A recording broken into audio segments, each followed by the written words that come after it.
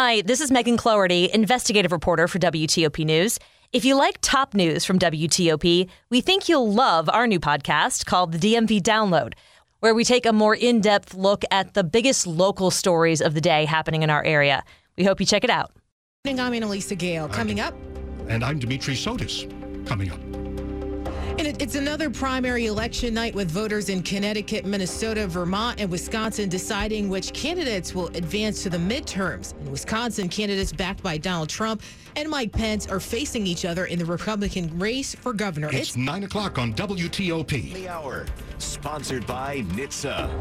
I'm Jennifer Kuiper in Chicago. Republicans are pressuring the Justice Department to reveal why federal agents searched Mar-a-Lago. CBS's Scott McFarland reports. Senate Judiciary Committee member Lindsey Graham of South Carolina. This unending desire to destroy Trump and his family is frustrating. Ohio Congressman Michael Turner, a Republican on the House Intelligence Committee, calls the search unprecedented. At a U.S. House ceremony, Speaker Nancy Pelosi was asked what she knew about the search. I don't know anything more than you do, just what was observed last night. One Trump critic inside the Republican Party, Maryland Governor Larry Hogan, says the Fed should release a copy of the search warrant. In his latest statement, Trump says, quote, what took place yesterday was an unprecedented infringement of the rights of every American citizen. U.S. health officials have approved a plan to give people less of the monkeypox vaccine. They say research suggests the reduced amount is just as effective. FDA Commissioner Dr. Robert Califf. Today, the FDA has issued an emergency use authorization, or EUA, allowing healthcare providers to use an alternative dosing regimen of the Jynneos vaccine.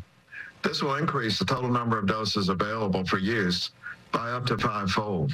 A man who is recovering from monkeypox criticizes the way the nation is handling the situation. And Allison Keyes, Jeffrey Todd was diagnosed with monkeypox 28 days ago, but says he had to do a lot of research on his own because doctors just seem to be getting their information from the CDC website. Doctors were misdiagnosing me left and right. He says early on in his illness, doctors were seeing bumps and pimples on his face, arms, and back, and advised him to go into isolation due to the symptoms, which looks like monkeypox, but... It was really disturbing and scary that the medical community was more informed.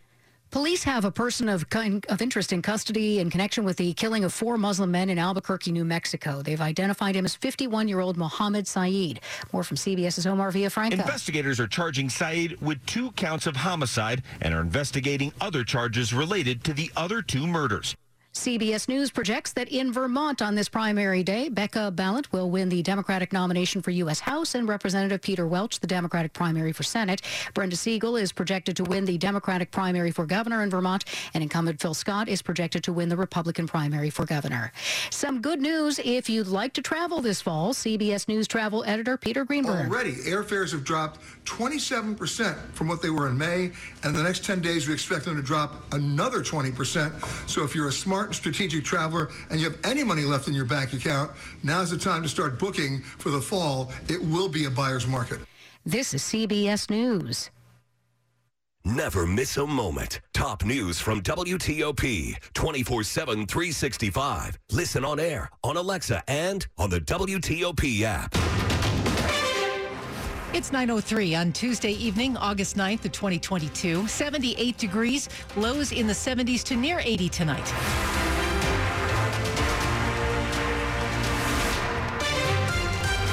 Good evening, I'm Michelle Bash. The top local stories we're following this hour. Closing part of Metro's Red Line a few weeks ago was no small thing. Rail service was suspended from Saturday night until Monday morning between Van Ness and Farragut North.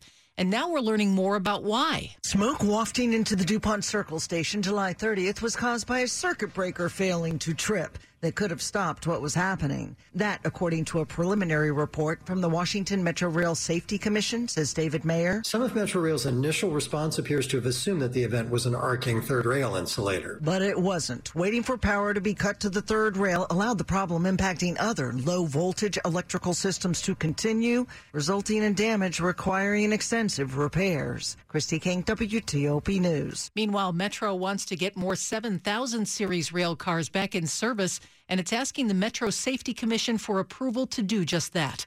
All 748 of Metro's 7000 series rail cars were taken out of service last year after an investigation into an October derailment identified the cars had wheel alignment problems.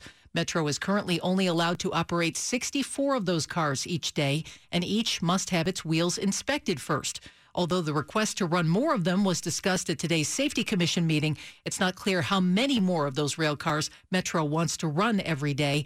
New Metro General Manager Randy Clark, who started work about 2 weeks ago, has said getting the 7000 series cars back on the rails is a top priority. D.C. police are investigating a possible hate crime after they say a group of teenagers called a gay couple monkeypox before assaulting them.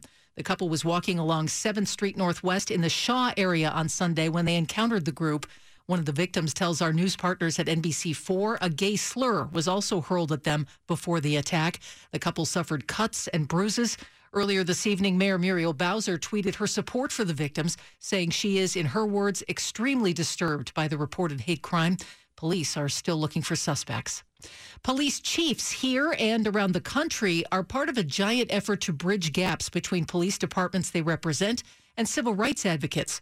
The effort comes at a time when the two groups are often pitted against each other. Now is the time to turn to each other, not on each other. Georgia-based Reverend Markel Hutchins says National Faith and Blue Weekend in October will try to show that, saying when police and faith-based groups sit down, they realize there is more that unites us. But at a time when younger generations are less involved in churches, D.C. Police Chief Robert Conti says this is one way to reach people, but not the only way. Sometimes for communities, it's a community walk. Other communities, it may just be a Zoom meeting that might, take care of whatever the need is. But we have to be flexible in that space. And he says compared to 2 years ago, there is progress. In downtown D.C., John Dome and WTOP News. While school leaders work to get teaching vacancies filled before school starts, there are also discussions on strategies for school improvement. WTOP's Kate Ryan explains. The teacher shortage experienced by many schools is not solely due to the pandemic, according to Dr. Segun Eubanks, director of the Center for Innovation and Improvement at the University of Maryland. Staffing shortages are often driven by economic conditions, right? The better the economy is, the more options people have, and it goes back and forth. At the same time, Eubanks says COVID did put real stress on teachers who found themselves managing the impacts of COVID rather than focusing on instruction. And so what administrators are challenged is getting teachers back to doing more of the work they love. Kate Ryan, WTOP News. Coming up after traffic and weather, 4 states holding primaries today. I'll talk about some key races with WTOP's Capitol Hill correspondent Mitchell Miller. It's 9:07. Axonius Federal Systems helps federal government agencies gain the confidence to control IT and security complexity by collecting and correlating asset data from existing solutions. Axonius provides an always up-to-date inventory, uncovers gaps, and automates response actions. With Axonius, free up your team's time to focus on the high-value initiatives they were trained to do. Learn more and try it free at axonius.com/WTOP. That's AXONIUS.com/WTOP. Life can be unpredictable. Stay prepared with coverage from